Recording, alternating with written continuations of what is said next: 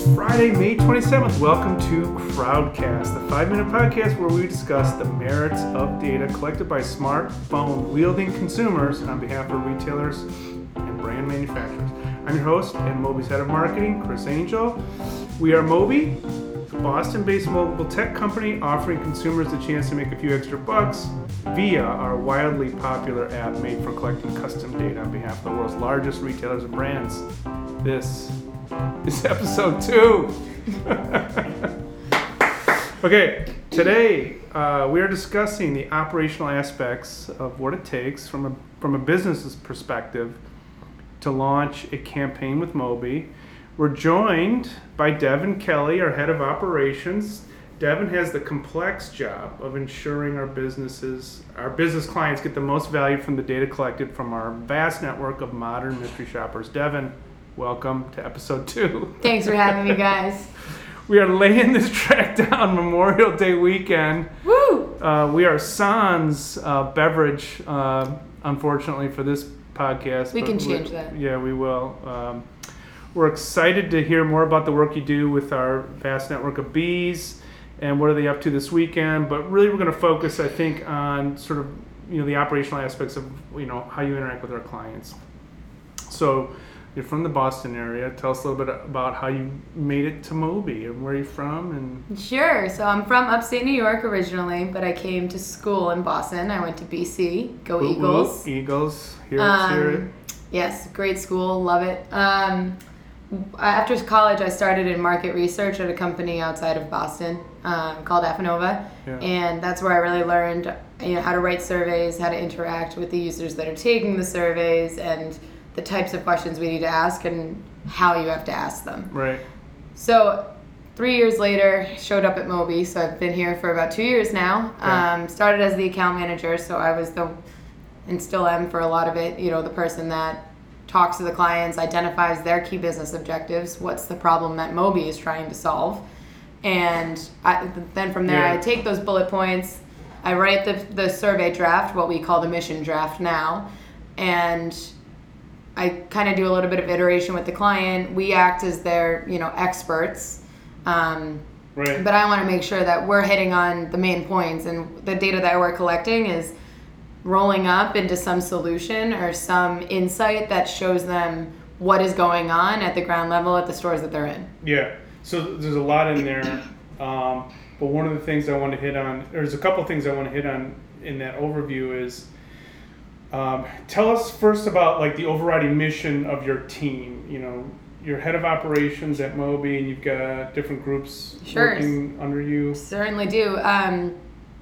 Really, the operations is kind of split, in my view at least. There's 2 real sides to it. One is client operations, which is where we're going to focus today. Yeah. And that's, the team that is drafting the missions.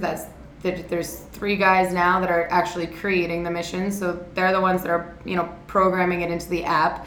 They're setting the stores to go live, which means that the pins will show up with those missions on the map. Right. And then, following the campaign through its timeline, so its life cycle, making sure that we're on the right track to hitting the goal as we agreed upon with the client, making sure that we're communicating with the users, sending out push notifications or emails to make sure that they're aware of the missions, and then doing the client delivery dashboard. So making sure that the data is being presented in a way that the client can understand it and is intuitive. Right. On the other side, we have our user operations. So these are they work very closely with our client ops team. Users being the bees. So at Moby, for our listening audience, we call our mystery shoppers, our modern mystery shoppers, we call them bees, in keeping with the sort of the hive theme, the mobile bee, Moby. Exactly. So our bees, our user operations, they're bee operations, really. Yeah. So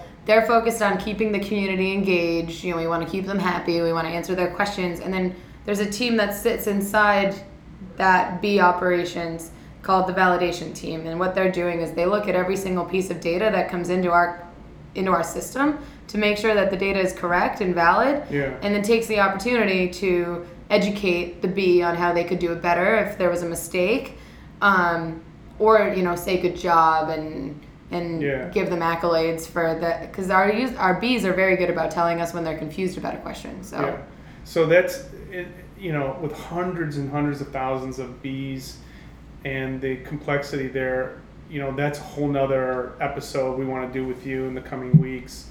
But let's focus on what our customers, I think on the client side, I think you hear often from our customers about why they engage with us, and having your functionality in the company is one reason. But I think they talk also about one specific example, like what do we do that they keep, why do we win deals? What do they tell us?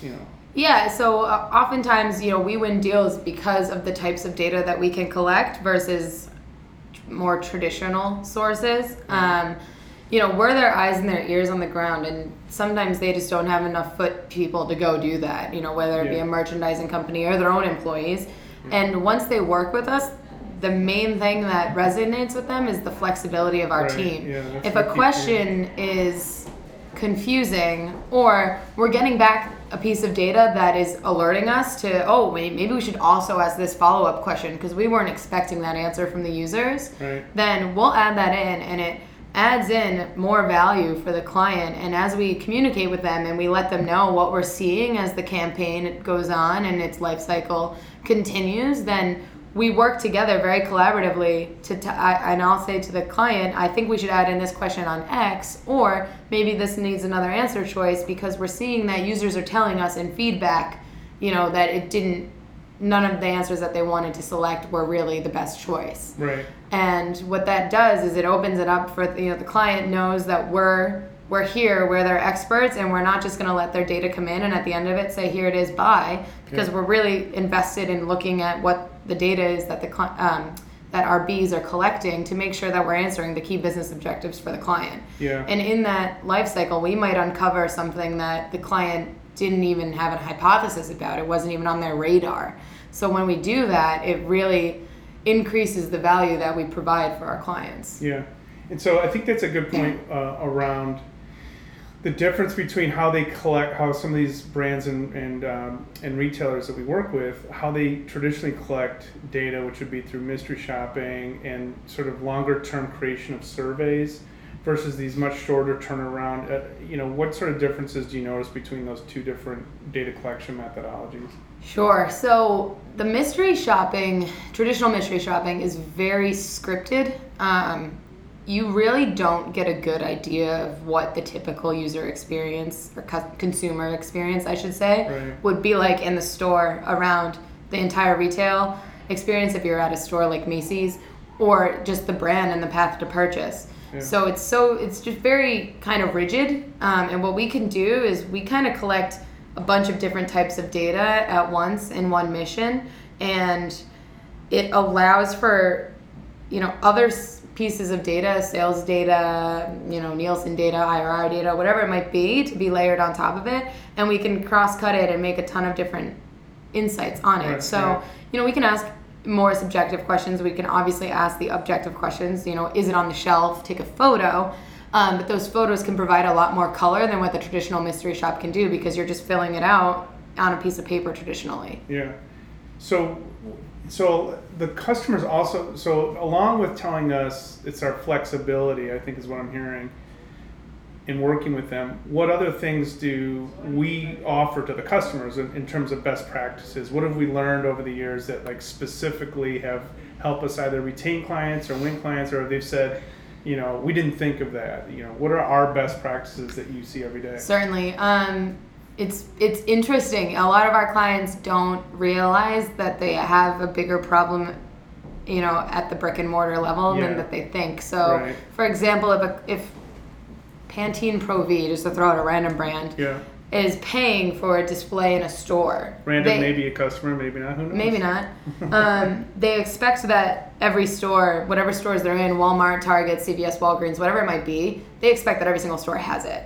And when I say to the client, based on the things that I've learned in 2 years of seeing, what types of data come back from RBs, and when I say to them, we have to ask the question, can you find the display? And they answer to me, well, it's always there. I know it's there. Right. You'd be very surprised. So once we kind of act as that even though the questions might seem trivial or elementary at first, it uncovers a lot of different data. And then, we're kind of act as the experts for making it in layman's terms. So we've gotten pretty good at explaining, what an end cap is, or how shelf blocking and adjacency, what does that mean? It doesn't mean anything to the typical person. Right. So we act as that person that we break everything down. So from their one key business objective, which might be, evaluate the effect of the signage on the display, or the pricing on the display, or the makeup of the display on our sales. We have to break that down into what becomes 12 questions. Right. And then you can really look at each piece of data and does it have an effect or not, versus just having kind of a direction to go in at the end of the day. So it sounds like there's a couple things in there. One is it's formulating the right stage of questions, or staging the questions properly, but also wording them in a language that the bee would understand. And our clients are really, that's totally right. Additionally, our clients are really into not keeping one of our bees in the store for too long, which is really key. Yeah, that's a good point. Yeah. What's a typical, what's a best practice? Best practice is no more than 20 questions. You don't want a user sitting in there for that long, and it gets awkward as the person completing the mission, and you're standing in front of its shampoo aisle or something more sensitive, maybe for 20 minutes, you start to feel uncomfortable, and there's employees looking at you. So what you do is you just start racing through the mission, and you hit accept, and your data's not good anymore. Right. So we are very, very sensitive to telling the client, I would not push it. I would not push the limits. We don't want to do that, because we don't want to risk the quality of the data that we're giving to our clients. Yeah, no, that's really important. I'm sure. Are there any other best practices? It sounds like question creation, staging the questions, timing. How about like photos? Like what kinds of things have we learned around images? You don't want to take a bunch of images in a mission as well. We really want to get what we try to start at is it's kind of a photo funnel. So you get the wide angle of the category, whatever category you're asking about, and then you kind of can zoom into the actual client's product and what it looks like on the shelf for a brand, that is. And so what that does is it gives the client a greater understanding of not only how their planogram looks in a certain store, but what are the category adjacencies? Like, is shampoo next to conditioner, or is it next to hair dye? Or is it next to something that doesn't make sense at all? And then it really gives, you'd be surprised at how many clients will be like, oh, that's not shelved correctly, or that's not where we pay to be. And the photos hold so much data and color in it that they're really important to clients. You don't want to overload them, because you can give them analysis paralysis. But what clients do all the time, they'll pull our photos and bring them to somebody else in their organization or one of their suppliers that they're working with, and it's armor. Or, I'm sorry, it's ammunition. Hey, I know you're doing this wrong, and just saying that anecdotally, people are going to go, no, I'm not, it's fine. And then you say, no, look at this photo. It's in this store, it's date and time stamped at this address. It's a real powerful form of ammunition, even though it doesn't have, numbers behind it. Right. Well, and ironically, we have one of our larger customers happens to be in the, let's say, video imagery business, global brand. Right. And they're using us a lot for those photos, aren't they?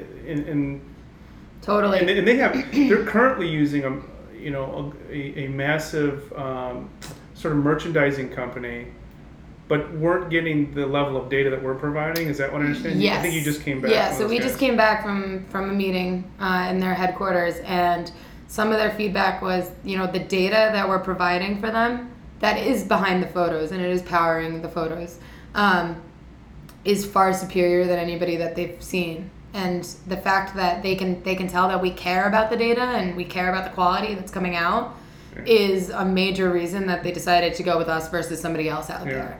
Well, I've said when we made the first sort of set of feature sets for the company and battle cards, we talked about Devin, your team being, an advantage And I think clearly you've described what that advantage to our customers. So I think they feel safe knowing you're here, you're a source for them.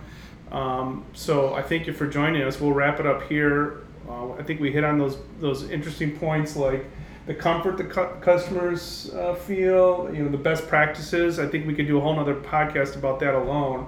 And the amount of responsibility in your department. And we want to have you back. If we can schedule you, we'd love to have you back. Pretty busy. Talk about the bees. No, I mean, just to add on to that client comfort, one last thing is crowdsourcing is kind of a new idea to a lot of our clients. That's a good point, right?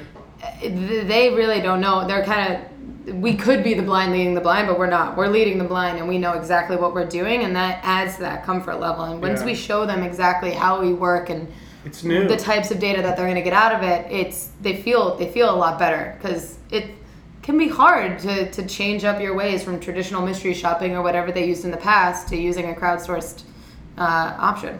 Yep. Well, thank you again. I totally agree, and we've got so much here to talk about on the next podcast. But as a reminder, thank you again, Devin. As a reminder, this is Moby. GetMoby.com for more information, or follow us on Twitter at Moby Retail and Moby App. Thank you.